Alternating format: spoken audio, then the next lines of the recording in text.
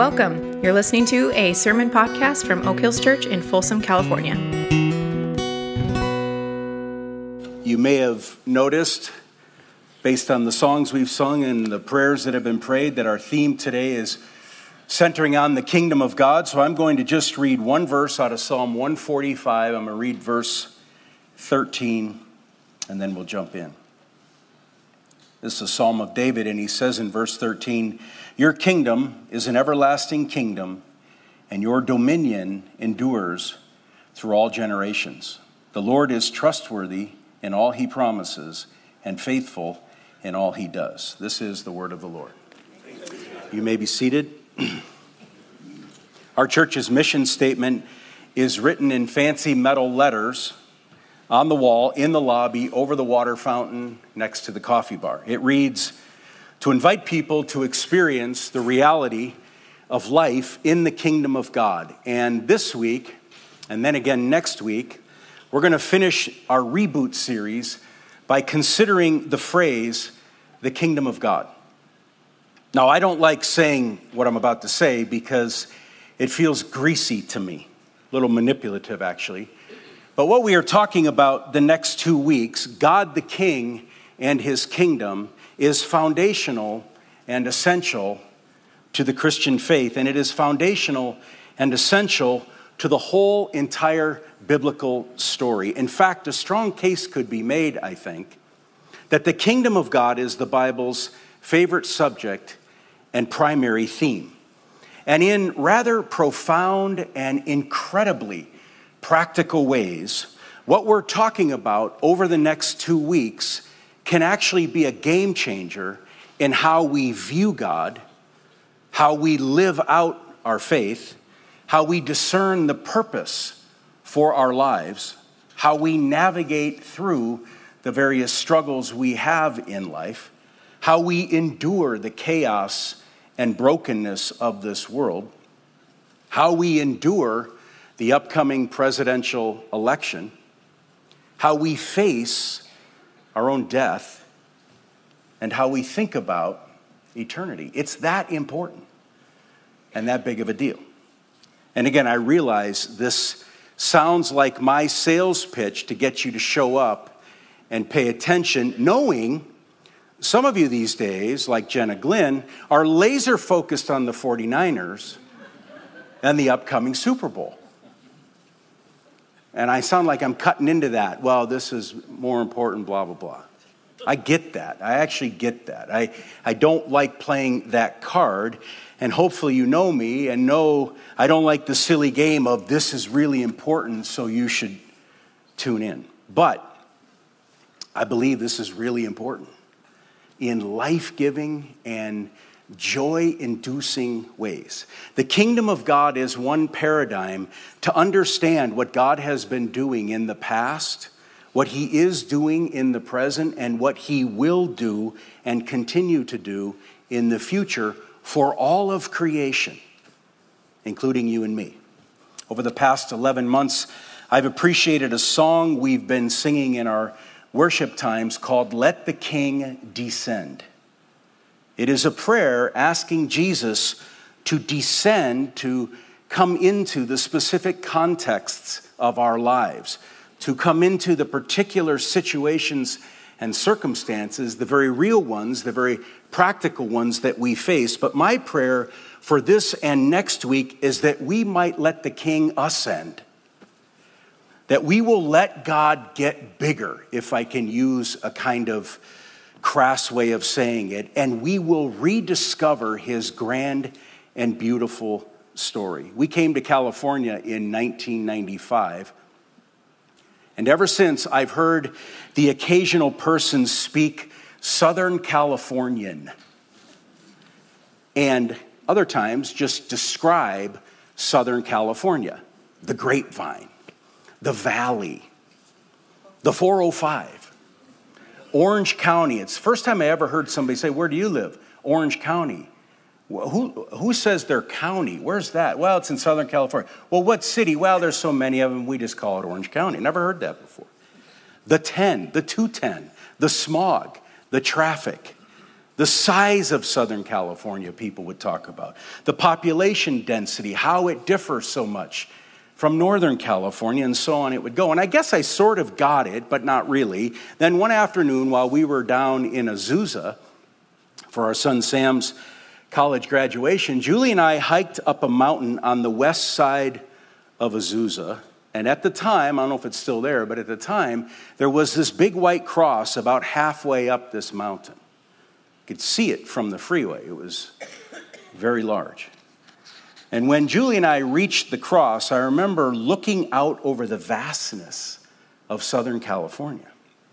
And for the first time, I saw the bigger picture. And up on that mountain, some of those Southern California phrases and concepts and ideas made a bit more sense because I could see them in their larger context, especially the phrase, the smog, because it was just hanging there. So let's just sit in this metaphor for just a minute. As people of faith, we need regular hikes up the mountain to reorient ourselves to God's bigger picture and story. We need regular hikes out of the valley and up the mountain to rediscover God's kingship and the beauty of his kingdom. And we need this because the obligations of our everyday lives have a way of trapping us down in the valley. And down in the valley, we tend to see what's right in front of us, but we often and easily lose the bigger picture. In the rush of everyday life, more specifically, we lose the bigger picture of who God is, what God is doing now and going forward, what all of this life thing is ultimately about, and our place in God's big story. When we get stuck down in the valley, buried in the obligations of everyday life, it seems to me God, the King, and his gospel shrink. Not actually shrink, but practically. Bills and jobs and pleasures and struggles and inconveniences and the news and political noise and many other things shrink God. And he and his story are reduced to a kind of religious trinket that sits nicely on a shelf in our lives, but he and his story do not frame or shape the essence of our lives. In the language of Deuteronomy, life happens and we forget. This is the way of the human, really. I mean, no matter how sincere our intentions, this very kind of thing happens to all of us. So think for just a second about the nonstop swirl in your everyday life in the valley that you live in every day. And here's the point. For the next 2 weeks, let's be extra intentional about letting the King ascend over the swirl. Let's climb up the mountain together and reorient to God and the big picture of his kingdom. So what is this kingdom story?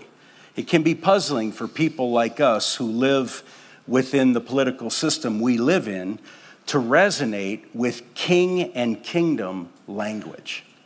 But the Jewish people to whom the Bible was originally given and is mostly about were intimately familiar with kings and kingdoms.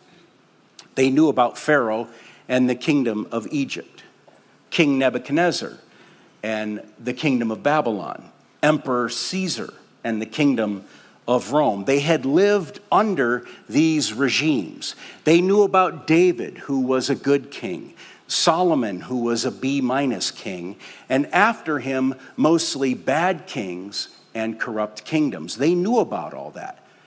And yet, throughout their difficult history, in some of the worst of times, they heard messages from prophets or whomever similar to Psalm 145, verse 13 that we read a moment ago. Your kingdom, God, is an everlasting kingdom, and your dominion endures through all generations. But what does that mean?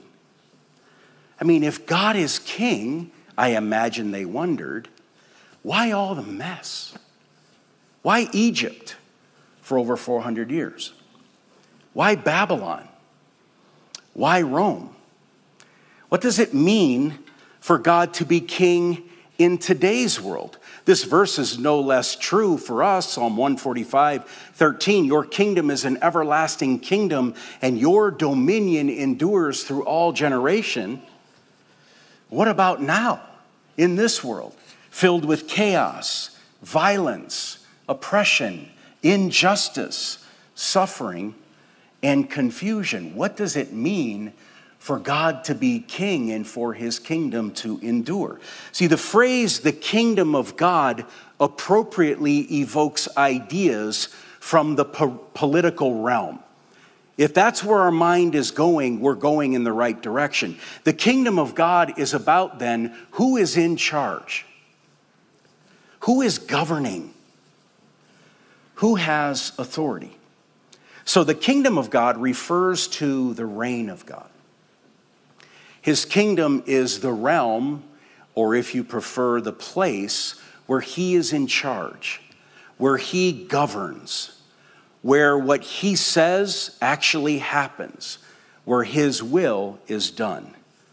And you may or may not realize this, but you have a kingdom, and I have a kingdom, and my 8-month-old granddaughter has a kingdom. It is where we have say over things, where what we want done gets done, where our will is accomplished, where we are in charge, we reign. God also has a kingdom, and we see his kingdom on display in the first 2 chapters of Genesis. The first verse in the Bible says, "In the beginning, God." And in the remainder of the first and second chapters of Genesis, everything God says and does happens exactly the way he wants. He says, "Let there be light." And light does not then ponder and stroke its chin and say, do I want to be? No, light appears, and as creation continues to unfold, all of creation perfectly aligns and cooperates with God and with his reign. The sun, the moon, the stars, the trees, the animals don't resist God in any way, shape, or form. So in Genesis 1 and 2, all of creation is in step with the king and with his kingdom. Nature, animals, people living in union with God and with each other. We call it paradise. So the kingdom of God is God's deal. It's not something we create. It's not something we bring forth if we try hard enough. And it's not confined to an invisible realm within us we call the soul. The Bible says that from the very beginning, God was, and everything moved in perfect step with him. Reality, in other words, was centered in God and in his reign. And it was all good. Crucial point, it was all good. Flourishing for every creature involved. Every particle of paradise was flourishing because God was reigning over it and it was cooperating with him. Now, when you and I think of the heart of the Christian story, or the heart, the essence of the Christian message, what words or descriptions come to mind? When we think of the phrase, the gospel, for instance, what comes to mind? If you're asked the question, what's the heart of the Christian story? What's the essence of it all? What sort of things come to mind and pop into your head? It seems to me our responses to these questions sometimes come from a valley view instead of a mountain view. History actually has shown this. We take an important piece of the Christian story or gospel and we make it the whole of the story or gospel. So our answer to these questions, what's the heart of the Christian story? What's the heart of the gospel? Our answers to these questions might be some combination of forgiveness of sins, heaven after we die, do the right thing, avoid the wrong thing, work for justice, live on mission, share our faith with others, all of which are crucial and essential pieces of the story, but none are the whole story. None represent the grand, majestic, big picture. A guy named Brian Zahnd, smart guy, pastor, thinker, wrote and put it this way, and you can see this on the screens. The Christian faith is not a theology or a philosophy. Christianity is a story. This is a key sentence. It is a meta-narrative. It is a grand, overarching story that enables us to make sense of human history. It is the story of how God is setting right a world gone wrong and doing it through Jesus Christ. It is the story that starts with creation in Genesis and takes us all the way through to new creation in Revelation. So for Brian Zahnd, the heart of the Christian story, the up the mountain story is this, and here I quote him: God is setting right a world gone wrong and doing it through Jesus Christ. For theologian Karl Barth, long since died, but a respectable, sort of pivotal theologian, Karl Barth, the heart of the Christian story, according to Karl Barth, real simply, God himself ruling. For theologian N.T. Wright, very well-known present-day theologian, the heart of the Christian story is this: the good news of the kingdom, he says, is that the God who made the world, who has longed to rescue and redeem it from its trouble, is now at last doing so. The Creator God is reigning and putting things right. Now, Jesus is the central character in this kingdom story, and we're going to talk all about Jesus and the kingdom next Sunday. But the kingdom story unfolds from the first pages of Genesis to the last pages of Revelation. It is one of the main threads that ties the Bible together into one consistent book. From the beginning of the Bible to the end of the Bible, God is moving history in a particular direction toward a particular end. Call it all things made new. Or call this end God reigning and putting things right. Or call this end, right out of the Lord's Prayer, his kingdom coming on earth as it is in heaven. Or call it God setting right a world gone wrong through Jesus Christ. Now, obviously, we don't have time to dive into every verse, every passage, every narrative, every story, but a brief flyover of the Bible might help us get a mountain view of God and his kingdom. So it all starts in Genesis chapter 1. I referenced this a minute ago. Genesis chapter 1, God creates. His creation cooperates. Everything is in step, union with God, union with each other, and everything's moving and all of it is good. It's called paradise. Genesis 1, verses 26 through 28. God makes a man and his woman, and a woman, crucial phrase, God makes man and woman in his image. And verse 26 says, he creates man and woman in his image. And here I'm quoting straight from verse 26, so that they may rule over animals and nature. There's that word, that political idea, that governing idea. We're told God blessed the man and the woman and said, and here I quote again, be fruitful and increase in number, fill the earth and subdue it.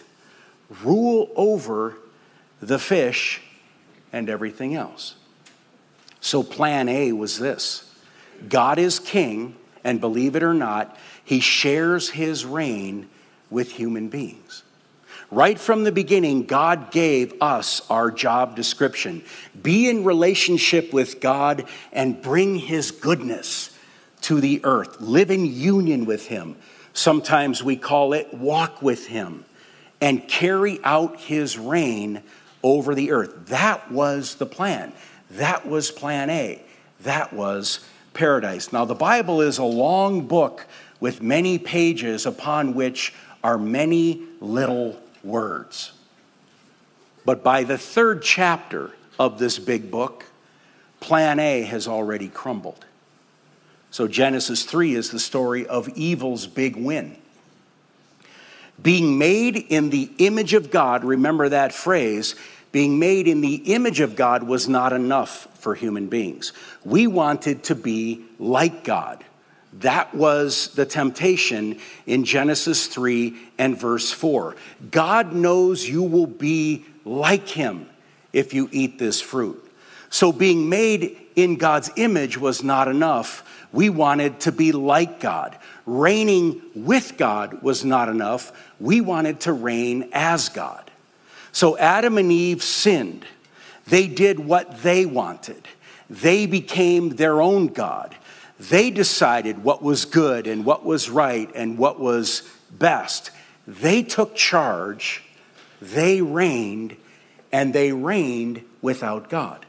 And their reign without God produced blame, shame, chaos, confusion, sweat, mess, heartache, pain, and brokenness, and those were the positive results.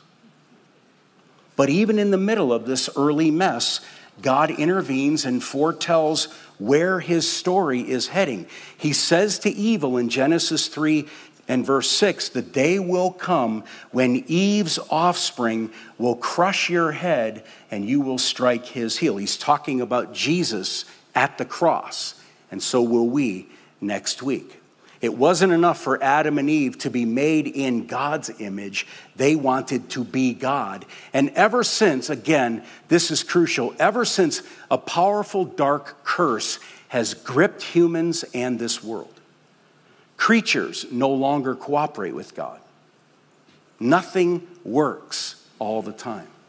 Everything and everyone is broken. Paradise is indeed lost.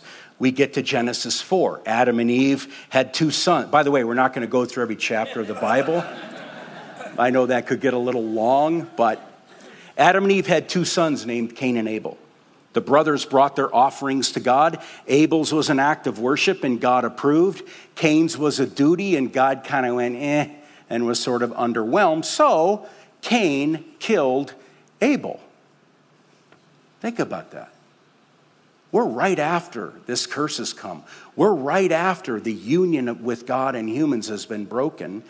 And we've already got one human killing another human. So on the heels of humans reigning without God, anger and jealousy and competition and violence arrive in full force. Genesis chapter 11. Humanity is on a roll, and humanity says, I'm quoting right from the Bible here, let's build ourselves a city with a tower that reaches up to the heavens so, I'm quoting, that we may make a name for ourselves. That's what we do. We're in charge, and this is how we do it when we're in charge. We make it about us. And out of this Genesis 11 mess comes a city known as Babylon. It means confusion, which is exactly what happens when we play king and seek our kingdom. Genesis chapter 12, God says to Abram, I'll make you into a great nation and I will bless you. I'll make your name great and you will be a blessing. I will bless those who bless you, and whoever curses you, I will curse, and all peoples on earth will be blessed through you. God is now on to the next phase of a revised plan. Remember, plan A is in pieces at the beginning of Genesis 3.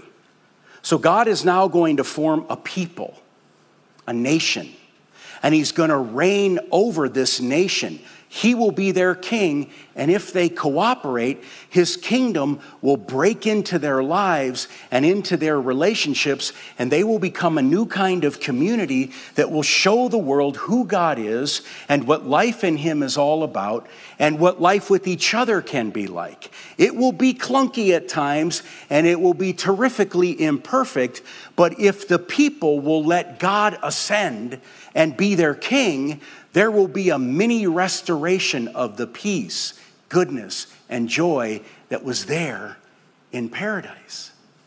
This is now the plan. And when that happens, the world will see it and say, what's happening there?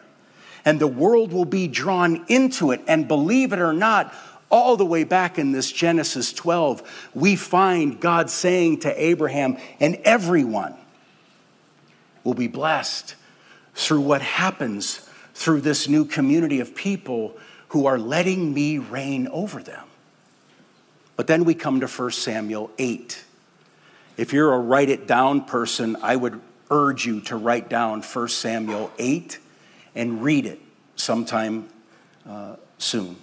It's a pivotal point in the biblical story. It's a pivotal point in the kingdom story. God has been the king of Israel. The promise he gave to Abraham is underway. It's clunky, it's imperfect, but it's underway. A people is being formed. God is the king of Israel. It is indeed a theocracy operating in the same formula as Genesis 1, meaning God ruling the nation of Israel through people who rule his way. But now the people in 1 Samuel 8 rebel, and they say to the prophet Samuel, appoint a king to lead us such as all the other nations have. We don't want God to be our king. We want a human king. And Samuel responds, humans don't make very good kings. And they say, we don't care. We want a king. And here I'm quoting straight from 1 Samuel 8. Then we will be like all the other nations with a king to lead us. Remember what happened? The first time human beings tried to be like something they weren't created to be like.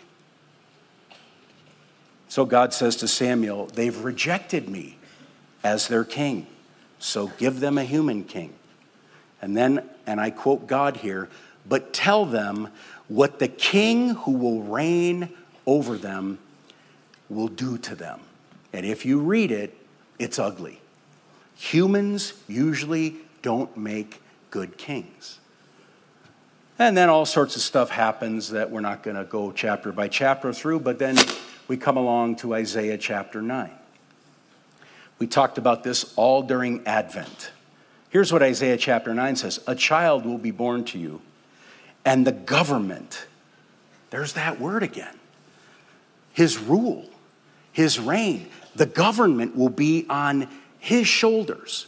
Of the greatness of his government and shalom, there'll be no end. He will reign, that word again, on David's throne and over his kingdom, and establishing and upholding it with justice and righteousness from that time on and forever. Sounds a lot like Psalm 143. Next week, we dive into Jesus in the kingdom. That's what Isaiah 9 is pointing to. But just for fun, and because we're just about out of time, let's peek at the end of the kingdom story and see what happens. I mentioned earlier, this runs from Genesis all the way to the end of Revelation.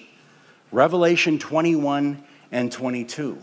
The end of the Bible, the end of the story. Let me read Revelation 22 to give us a sample, verses 1 through 5, and it's up there on the screen. Then the angel showed me the river of the water of life, as clear as crystal, flowing from the throne of God and of the Lamb, down the middle of the great street of the city. On each side of the river stood the tree of life, bearing 12 crops of fruit, yielding its fruit every month, and the leaves of the tree are for the healing of the nations. No longer will there be any curse. The throne of God and of the Lamb will be in the city, and his servants will serve him.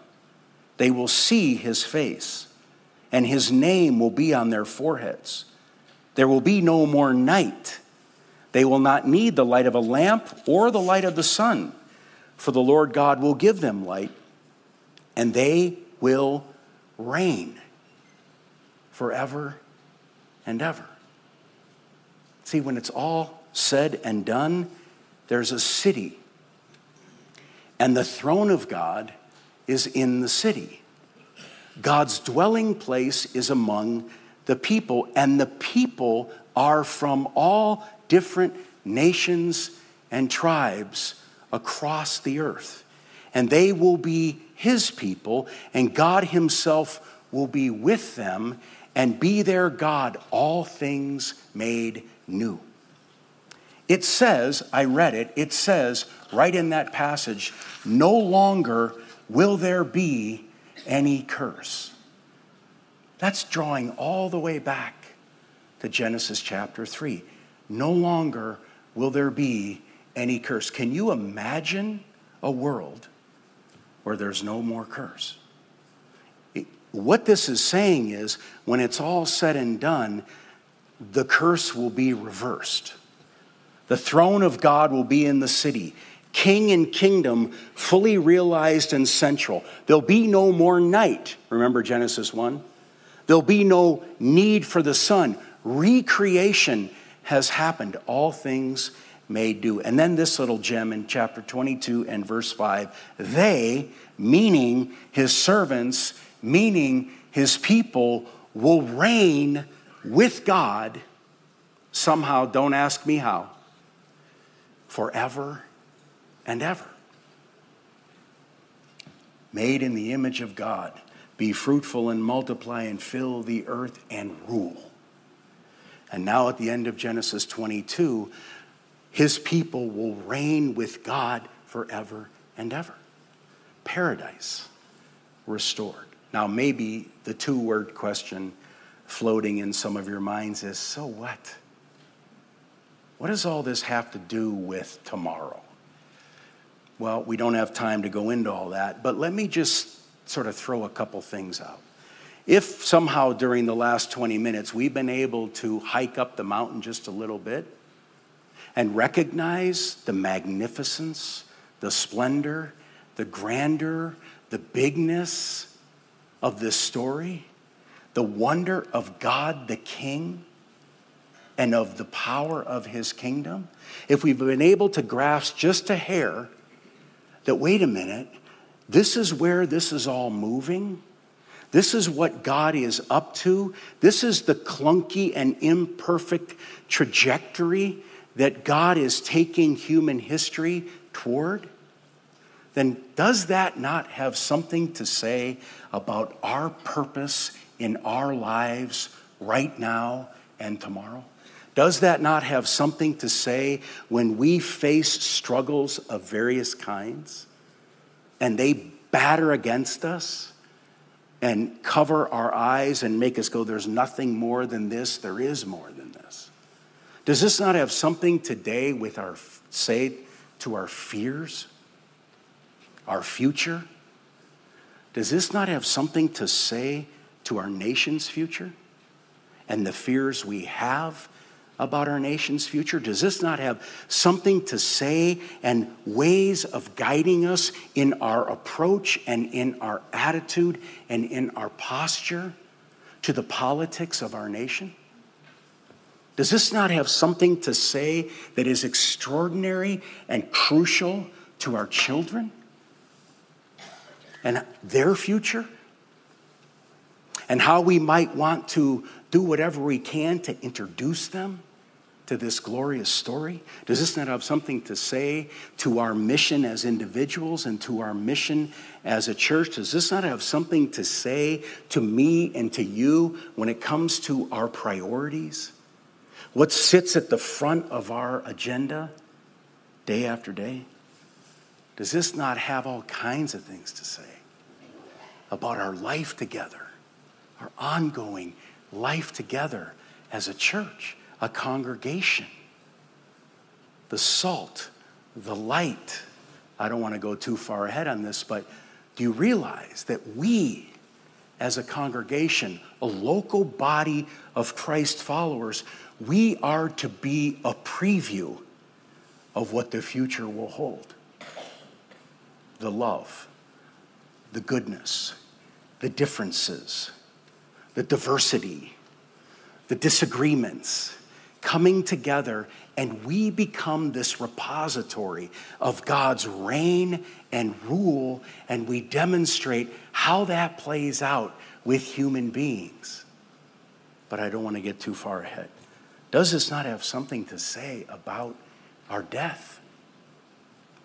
Whenever that might come. See, the story of the king and his kingdom literally frames, shapes every single issue and question and particle of our existence. There's not a single one that is outside that frame. Now, I'm going off the assumption that the scripture is true.